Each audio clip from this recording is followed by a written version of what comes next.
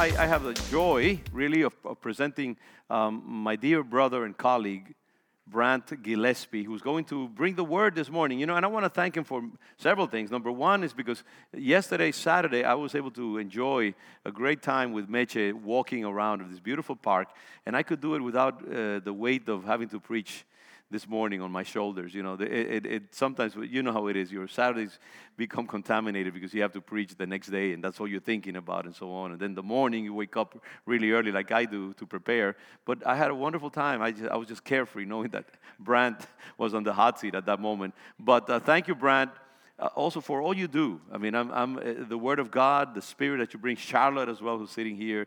You guys have become absolutely instrumental in the life of Congregation Lion of Judah. And you have become pastoral presences, elements in the life of the church. I consider you pastors of Congregation Lion of Judah.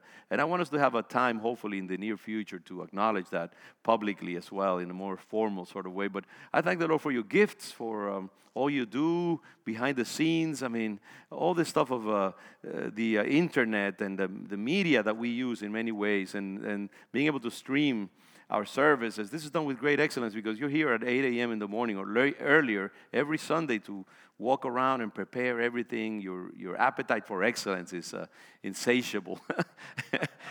And you keep me on my toes, and I thank the Lord for that spirit of excellence as well. But just for the spirit that you bring and how you gradually, very organically have become absolutely essential to the life of this congregation. And so I'm so happy that you can occupy this place of honor, addressing the Word of God to us. And we thank you, and we pray that the Lord will just take over and give us a word that will be anointed and prophetic. God bless you, my brother. Welcome. Amen. Well, thank you, Pastor. It is really an honor to be here and to be with you. You don't need another great preacher, which I'm not going to even pretend to be, because we have Pastor Miranda, and he is excellent in the Word of God, always, continually. But it is important for us on occasion to hear other voices as well. Mm-hmm. It's just part of how the Word of God works effectively. Sometimes, even with the finest of fare, if that's all you get, you just need something to compare it to that may be a little less.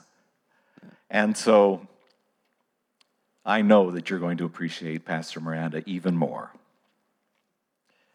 I wanted to share in this message, as I've been contemplating what to say, how to share, what to communicate. I want to share a word that is attributed to Dr. Mike Evans. He is an author and a founder of the Jerusalem Prayer Team. And he's shared that David Wilkerson, founder of Teen Challenge and founder of Times Square Church in New York, shared a prophetic word with him in a one-on-one meeting in 1986. On April 3rd, his ministry put out on Facebook a report of that word that was given to him in prophecy in 1986. And that word says, "I see a plague coming on the world, and the bars, churches, and government will be shut down. The plague will hit New York City and shake it like it has never been shaken. The plague is going to force prayerless believers into radical prayer and into their Bibles. And repentance will be the cry from the man of God in the pulpit. And out of it will come a third great awakening that will sweep America and the world." That was in 1986. You know, people who have prophetic urgencies and feel like they're getting something from God oftentimes get very clear words, but not necessarily understand the timings of those particular things. And so all these years ago, almost, 40-some years ago or nearly, we see that a word of God was given to a man of God who uttered that in a conversation that was codified, written down in the notes of Dr. Mike Evans. Now, what I feel like the Lord would want me to be able to share here today is that God is intentionally getting us ready for this move of His Spirit. He has been doing it. There's been a preparatory work that God, by His Spirit, has been bringing into place. There has been a landscape of many peoples throughout the earth, and particularly here in New England, and particularly here in the Boston area, of praying for many, many years. And there's been a bit of an ebb and flow in it, but there has been a constancy of preparatory prayer. Every generation needs to hear a clear presentation of the claims of the gospel. God's good news that Jesus Christ is the Savior of the world. But every generation has a different set of parameters and understandings and needs to actually hear a different preparation of that Word of God to be able to penetrate, because we know that there's confusion that the enemy is trying to sow, so that there will not be a clear hearing of the Word of God. Every generation needs to hear the gospel in terms that are relevant to the understandings, relevant to the sensibilities. I believe that God yearns for each generation to be able to have people who are presenters. And I believe Pastor Miranda is one of these key voices. And I'm not here to just extol or lift up or elaborate or make big His anointing. I know that God has uniquely put Lion of Judah together under the mantle of His leadership and His anointing. And that there is coming a declaration that is going to come out of this house and it's going to go around the world, and men and women everywhere are going to rise up and listen. This is not a mistake. This is something that has been ordered of God and has been set in place.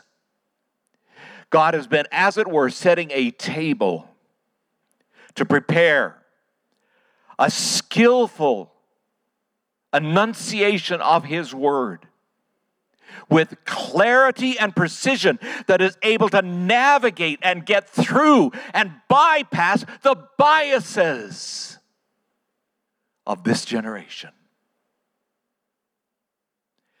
This generation is in a very unique place. I don't want to go into many of the details about this particular thing that I'm about to say. But in social media, there are those who have now positioned themselves into places of dominance. They have their ideas. They know what they want to mold the general culture of the earth into thinking. It's happening even now. And we must be prepared. God is going to make a way. He always makes a way. And He's going to make a way for the declaration of the gospel to be able to go forth in an unhindered way. But let me tell you, there's going to be great opposition, and there is going to be great hindrances that are going to be rising up, because we are living in the day of harvest. We are alive in this moment. And this moment is designed by God for us to step into. What we look at when we read from Matthew chapter 9, verses 36 through 38, and most of the portions of Scripture that I'm going to use, with a couple of exceptions, are taken from the New King James Version of the Bible. It says, But when he saw the multitudes, he was moved with compassion for them because they were weary and scattered, like sheep having no shepherd. Then he said to his disciples, "The harvest truly is plentiful, but the laborers are few. Pray therefore the Lord of the harvest to send out laborers into the harvest."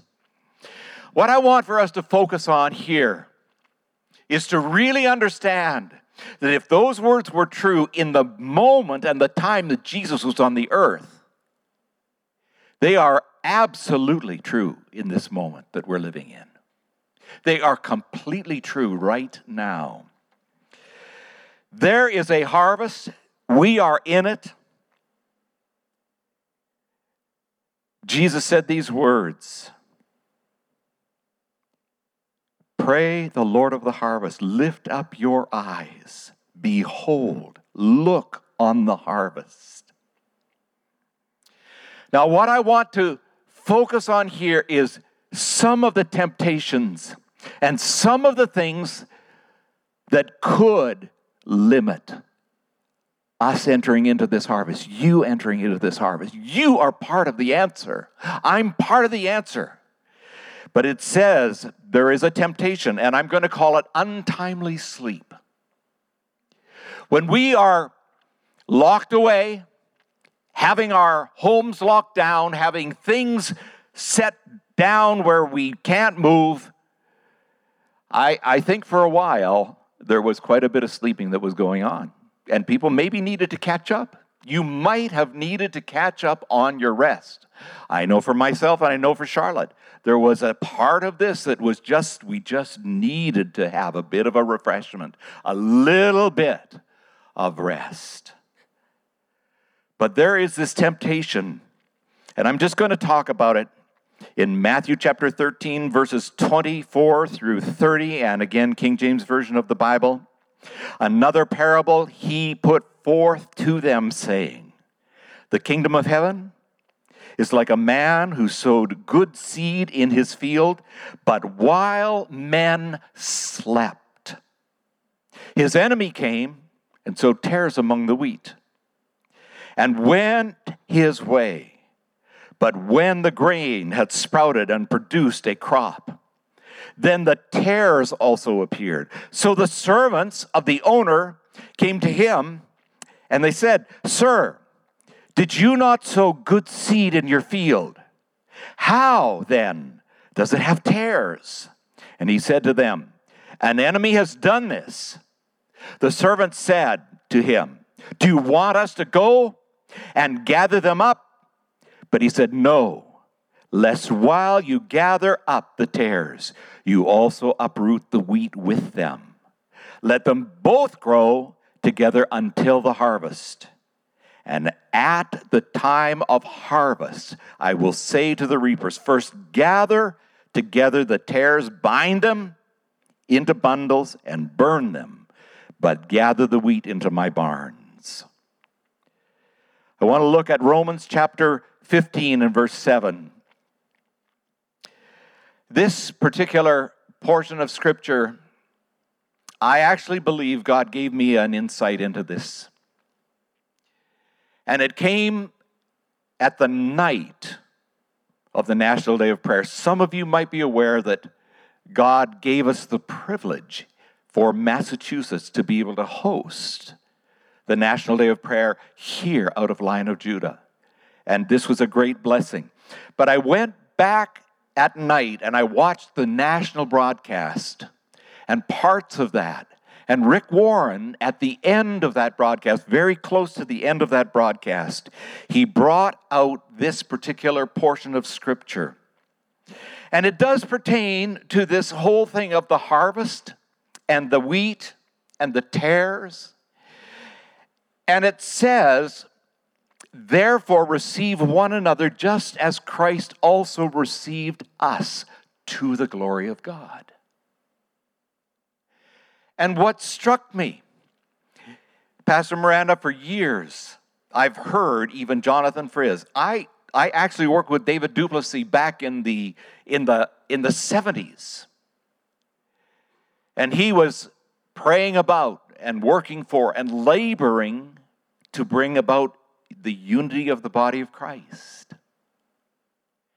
And when we look at that and we say, how is this going to happen? And Jonathan Frizz has told us so many times, he said, God has always answered the prayers of Jesus. So we know that this prayer of Jesus, that they may be one, Father, even as you and I are one, is going to get answered. God spoke to my heart that when this emphasis came, I saw it. I mean, it was like a revelation to my spirit. This is how.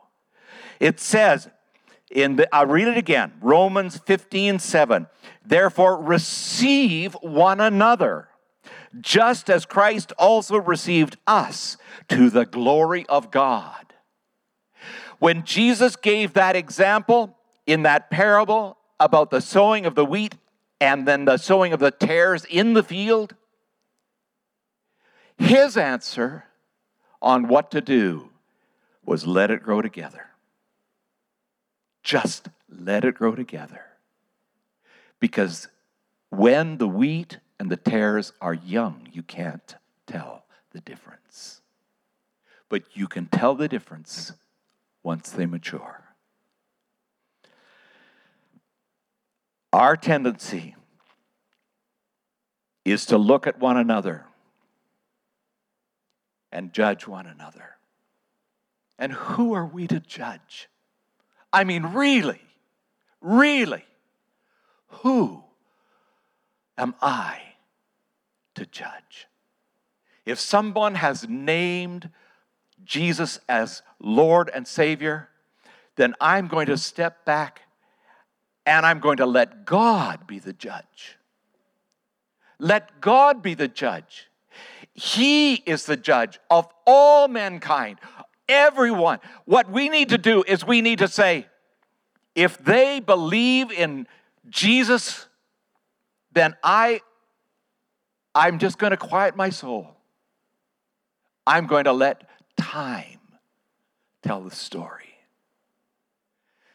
I know how faithful God's been in my life to bring me through so many different things. I'm telling you, if you looked at my life at some given moments, you'd say, he's a false man. And yes, I've been false. Not intentionally in the sense that your heart is in torment and you're tortured and you're doing things that aren't right. But Romans 7 tells us all about that anyway. We know that there are things and seasons and moments that we don't actually hit the mark. But how faithful is God to us? But how quick we are to judge others if they're still in process, and maybe they've been deceived, and maybe they've come under delusion, and maybe they're in deception. God is going to be faithful to them like He's been faithful to us. But we are living in desperate times. In Matthew chapter 25, verses 1 through 13 from the New King James Version we're reading, it says, "Then the kingdom of heaven shall be likened to 10 virgins who took their lamps, and he went out to meet the bridegroom. Now 5 of them were wise, and 5 were foolish. Those who were foolish took their lamps and took no oil with them. But the wise took oil in their vessels with their lamps.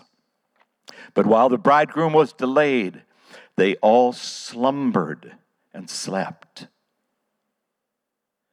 And at midnight, a cry was heard, 'Behold, the bridegroom is coming. Go out to meet him.' Then all those virgins arose, and they trimmed their lamps. And the foolish said to the wise, 'Give us some of your oil, for our lamps are going out.' But the wise answered, saying, 'No, lest there should not be enough for us and you. But go rather to those who sell and buy for yourselves.' And while they went to buy, the bridegroom came, and those who were ready, they went in with him to the wedding, and the door was shut. After, the other virgins came also, saying, Lord, Lord, open to us. But he answered and he said, Assuredly, I say to you, I do not know you. Watch, therefore, for you know neither the day nor the hour when the Son of Man is coming. There's another portion of Scripture that just really struck my heart, and it's from Proverbs. It's just one verse, Proverbs 10:5. It says, He who gathers in summer is a wise son. He who sleeps in harvest is a son who causes shame. I don't want to be someone who's asleep in the harvest. This is the harvest, people. This is the harvest. Get ready. In fact, I'm going to say this. It's a little off topic, off notes, but you are the epistle, read and known of men. Paul said those words. He said it to the church. He said it to the people of that time. But more than ever, that's why we can't be quiet. That's why we can't shut our mouths. That's why we can't hold back and withdraw. We've got to put it out there. Ask God for wisdom on how to do that, but you've got to put it out there. He is the way, the truth, and the life. But they're reading your life. And God is opening up doors of opportunity to be able to share that. I'm going to read one more portion of Scripture. This is from Matthew chapter 26, verses 36 through 47, and it's the story of Jesus in Gethsemane. Then Jesus came to them, to that place called Gethsemane, and he said to his disciples, Sit here while I go and pray over there. And he took with him Peter and the two sons of Zebedee, and he began to be sorrowful and deeply distressed.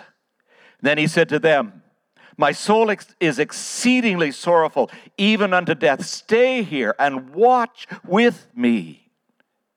He went a little farther, and he fell on his face, and he prayed, saying, Oh, my Father, if it's possible, let this cup pass from me. Nevertheless, not as I will, but as you will.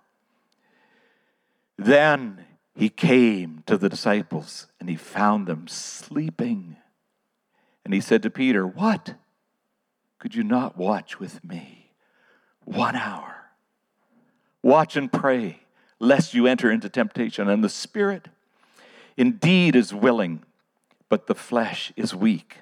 And again, a second time, he went away, and he prayed, saying, Oh, my Father, if this cup cannot pass away from me unless I drink it, your will be done. And he came, and he found them asleep again, for their eyes were heavy. So he left them. He went away again, and he prayed a third time, saying the same words.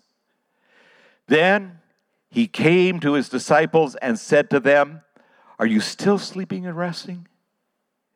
Behold, the hour is at hand. The Son of Man is being betrayed into the hands of sinners. Rise. Let us be going. See, my betrayer is at hand.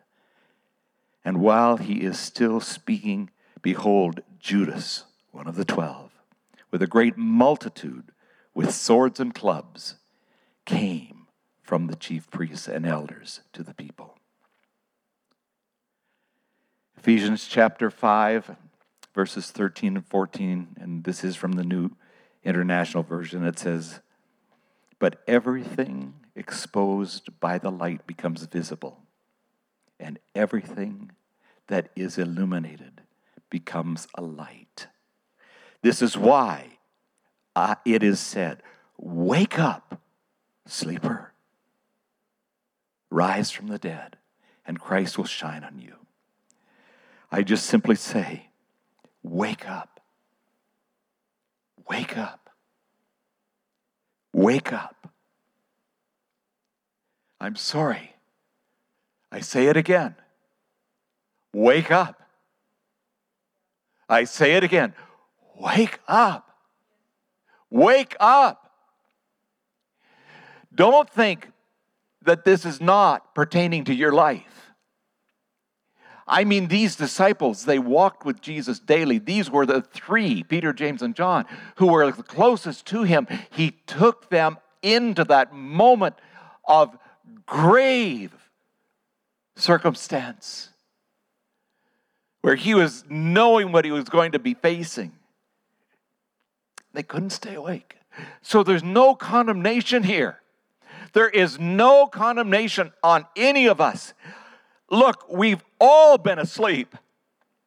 We've been asleep, and God is saying to us, wake up. It's time to wake up.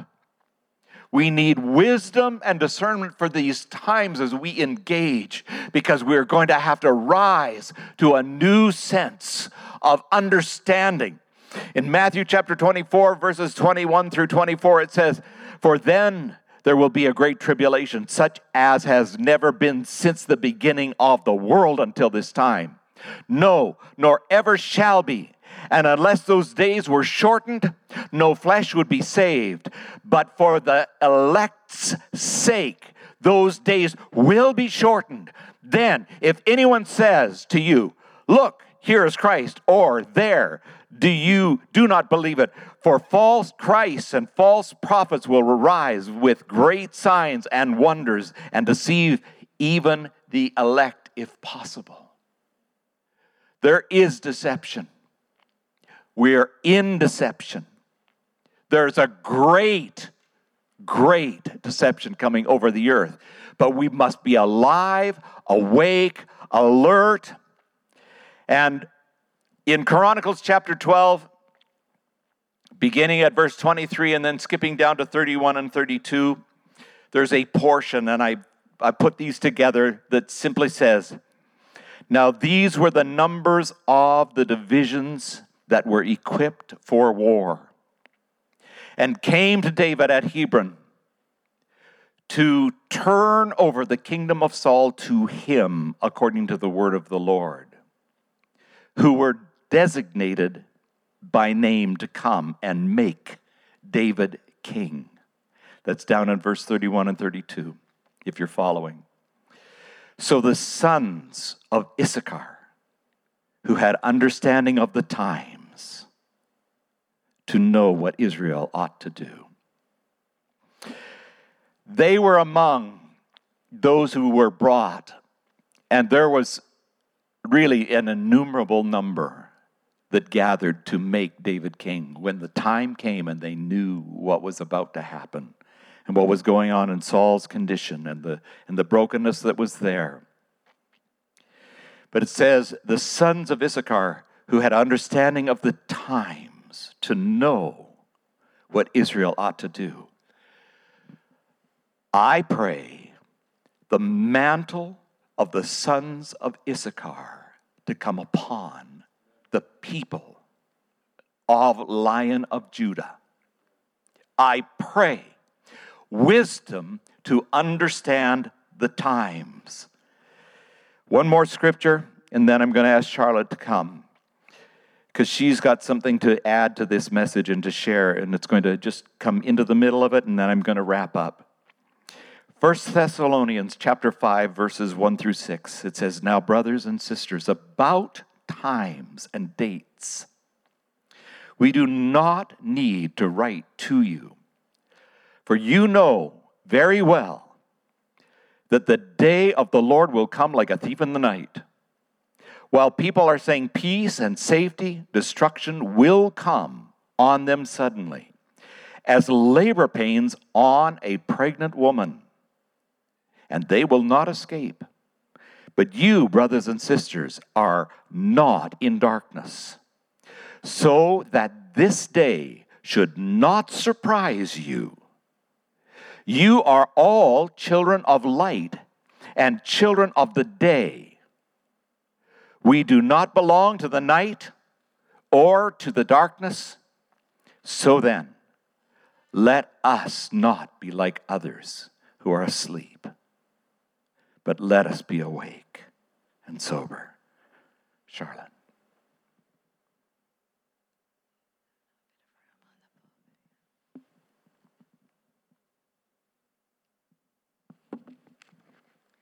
For just a few moments, I would like to just share my heart with you. God has been burning this in me for 2 years. It started out at Northfield a couple years ago. And it's from the Song of Songs, and I think it can take some of these concepts that Brand has been sharing with us from the Word of God this morning and bring it down into a very personal heart level.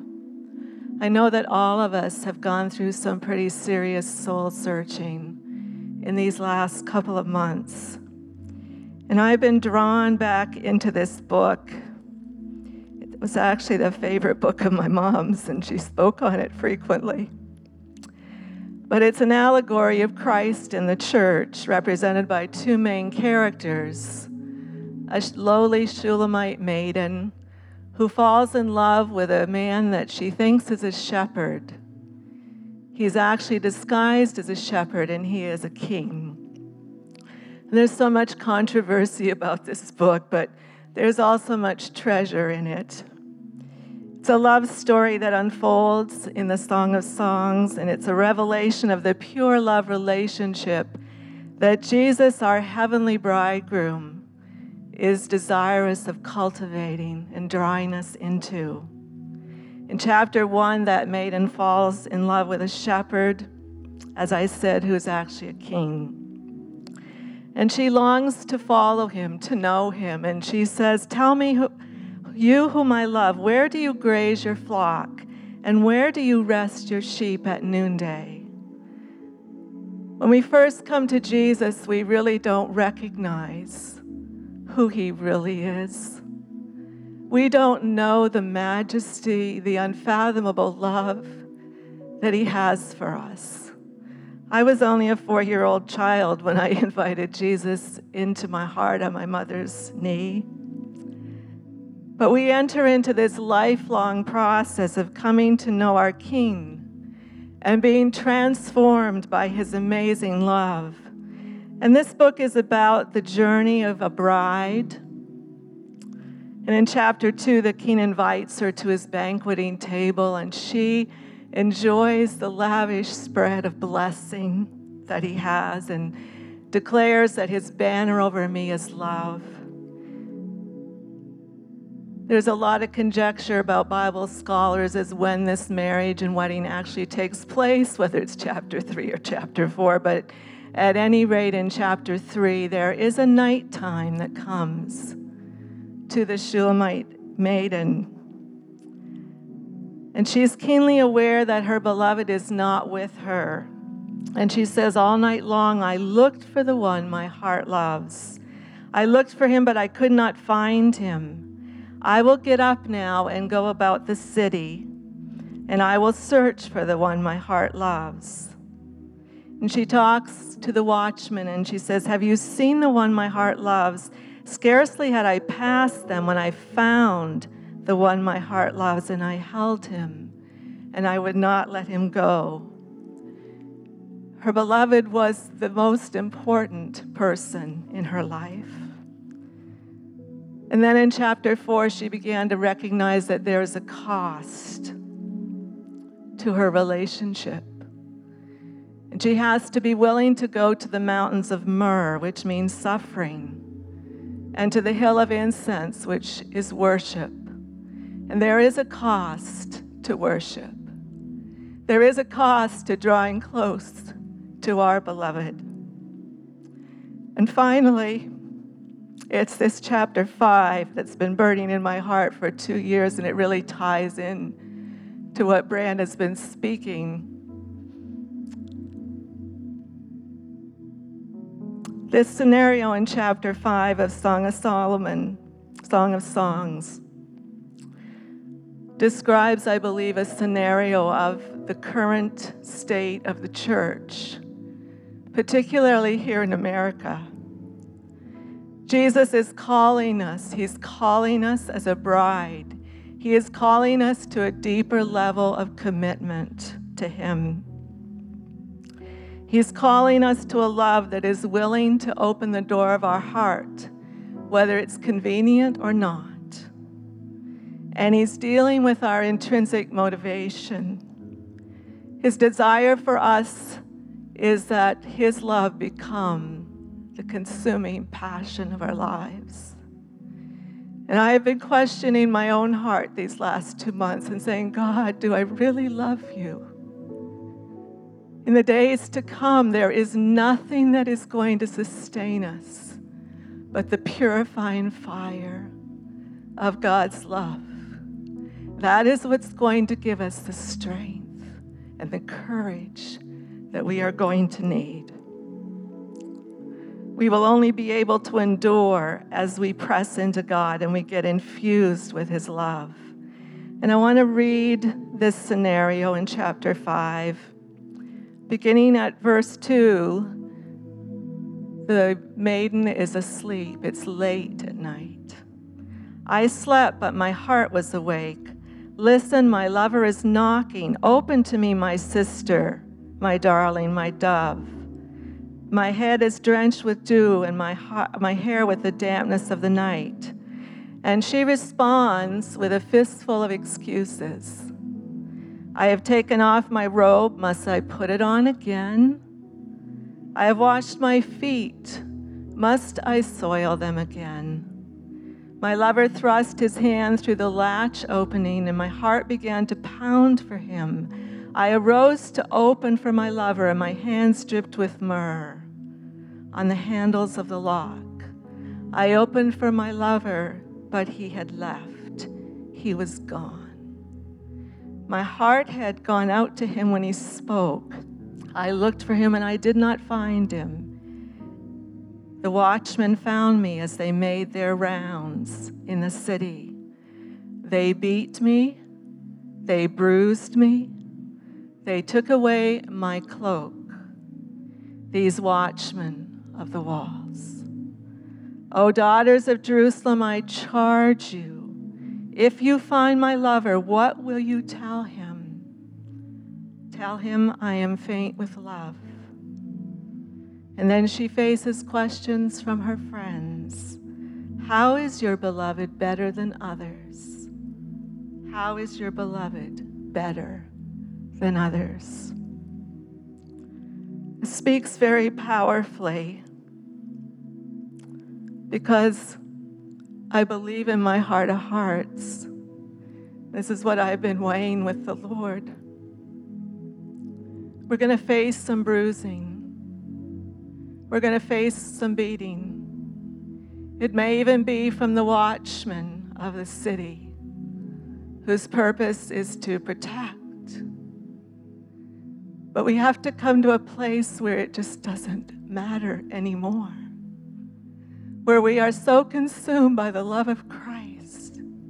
Like Paul says, the love of Christ compels me, that we are able to walk through this. And I just pray that we will be able to answer this searing question. How is your beloved better than others? As this maiden came to be able to answer. In chapter 8, finally it says, who is this coming up from the desert, leaning on her beloved? This is what God is calling to us to. A total, utter, absolute reliance on Him. Full surrender as we lean hard on our beloved, and that we are passionately in love with Him. A pure love that will sustain us and drive out all fear, because perfect love casts out fear. Who is this coming up out of the desert?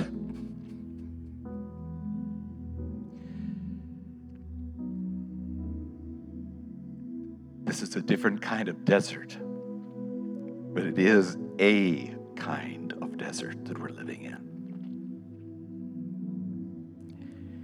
In Psalm 63, verses 1 through 8,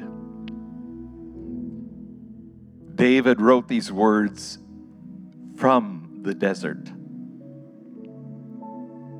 He wrote the Psalms that are in the early part of the 60s, the 61, 2, 3, 4, when he had been driven into the desert place. He says, "Oh my God, you are my God. Early will I seek you. My soul thirsts for you. My flesh longs for you in a dry and thirsty land where there is no water." You can read the rest of that. I'm not going to. But I'll tell you what, God intentionally takes us into desert places. You look at how he led Moses into the desert to train and refine him. How God took the whole nation of Israel into the desert to prepare them to come into the promised land. God allowed Absalom to drive David into the desert place to complete the work in him. God placed John the Baptist. The Apostle Paul even led Jesus. It says he led, the Spirit of God led Jesus into the desert, where he would be tried and he would be tested in preparation for his ministry. Don't think for a moment that these circumstances that you are in, that I'm in, that we are all in, has not been designed by God.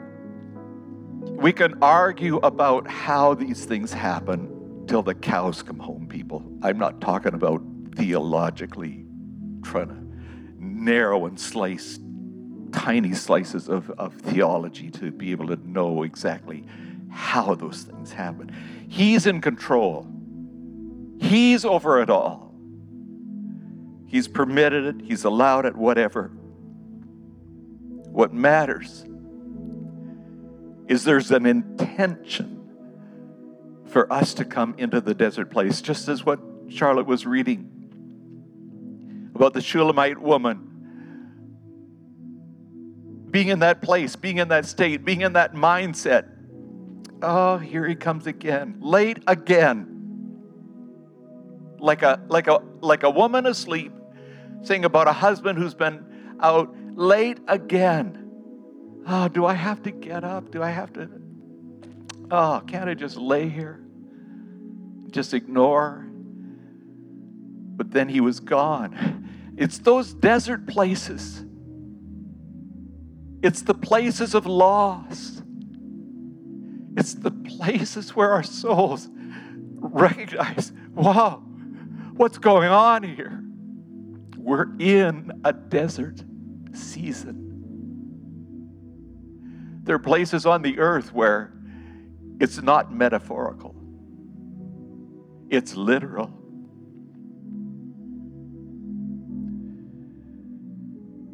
Holy Spirit, I pray right now that you will just come to every one of our souls.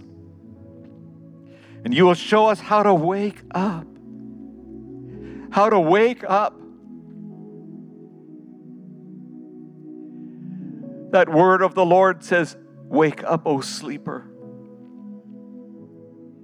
It's a kind word. It's not like shake you and get moving. It's please, please, church. Please, my friend. Please, brother. Please, sister. It's time to wake up. It's time to wake up. It's time to come alive. It's time to embrace him. It's time to experience what He's designed for you. People are reading your lives. You're the epistle. What is your life saying? What is your life saying? We've all fallen short. We've all missed the mark. It doesn't matter if you've missed the mark. What matters is today. What matters is what you're doing now. What matters is, are you going to stay asleep and lay there and ignore the moment? Or are you going to enter into this amazing opportunity that God is giving to planet Earth? I've never heard so much prayer in my life. That's the truth.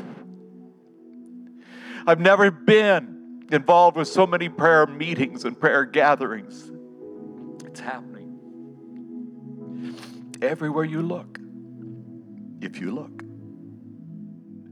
There are men and women that are coming into agreement. There are men and women that are standing strong. There are men and women who are rising to the moment. Rise, Church of Jesus Christ. Rise. This is your hour. This is your day. This is your moment. Come and rise to the opportunity. Declare He is the Lord and Savior of the earth. Don't worry whether somebody else's doctrine is right, whether somebody else's message is absolutely right on or not. Don't worry. If they're naming Jesus Christ as Lord and Savior, say, bless them. Bless them. Your calling is different than theirs, maybe. Don't worry about it. Don't worry about it. Do what you're called to do. This is the time for Congregation Lion of Judah to begin to rise to its anointed, appointed task and calling. It is the time to be able to move into the moment of history that God has designed as His word came to Pastor Miranda through that amazing vision that he had of Jesus looking up over the city and all of the demonic things scattering. Today. It happens today. It's been happening, and it's going to happen some more. But today, you make the determination, I am engaging. I am engaging. I am not sleeping through this one. I'm not going to miss this move of God's Spirit. I am going to be a part of it. I am going to be involved. Give me a trumpet to blow. Give me a song to write. Give me a task at hand. Give me someone to pray for. I'm going to reach out. I'm going to make a difference. This is your hour, Lion of Judah, across the world. This is Lion of Judah around the world. Rise up. Hallelujah. Pastor, I'm going to ask you to come and take us home. The Lord is going to do something here. I don't know what it all means. I don't know what it all takes. But I do know that it is our season and it's our moment. And we are entering into it gratefully, gladly, responsibly. Amen. Hallelujah. Hallelujah. Father, we simply immerse ourselves in the prophetic word that has been declared this morning. And this is what we ask more and more, for you to speak clearly to your people, for you to activate the spirit of Samuel, the spirit of Daniel, of Elijah, of Elisha, of Moses, of David, men who heard from you, Lord, of Deborah, who heard clearly from you for the moment that they were living in, and even for thousands of years ahead of them as well. and they declared your word. They were immersed, they were put into your thought stream, and they could then speak your word and read the times and declare the time. And Father, we believe that we are in that moment where you are activating things that have been reserved for such a time as this. That we are in a moment where you are accelerating your dealing with the nations. And that you are calling your people to a state of alert. Yes, you have kept us like soldiers reserved for the time of war. And we have been able to enjoy family. And we have been able to do our daily chores as soldiers. And to live relatively inactive lives. But now you are activating. You are calling us into a new level of alertness. Into a new level of commitment. Into a new level of sharpness and involvement and exercise. And Lord, we welcome that time.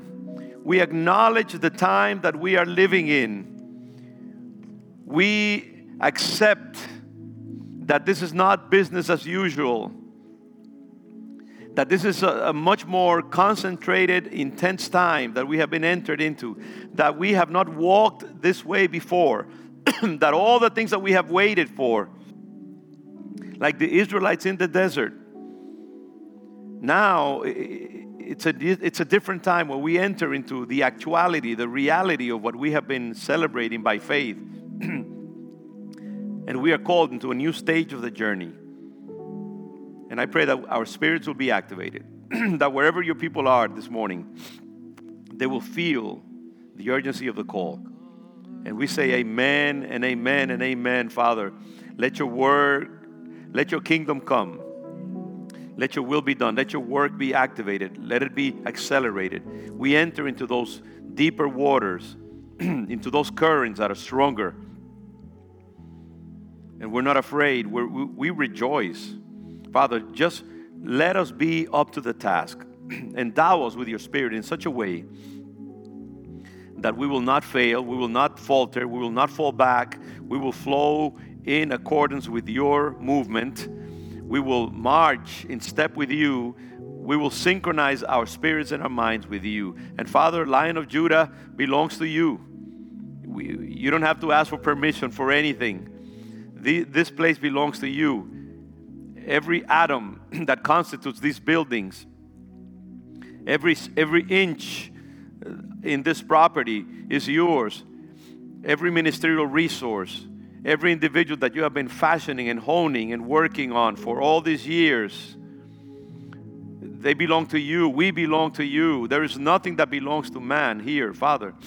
It is all for your taking. It is all for your use. We lay it at your feet. Nothing would give us more joy, more cause to celebrate, more honor than to find ourselves working overtime for you, spending ourselves for you. Every cell firing, Father, on all pistons, as we were saying this morning, for your kingdom. We want to burn to a crisp, Father, for you and for your kingdom.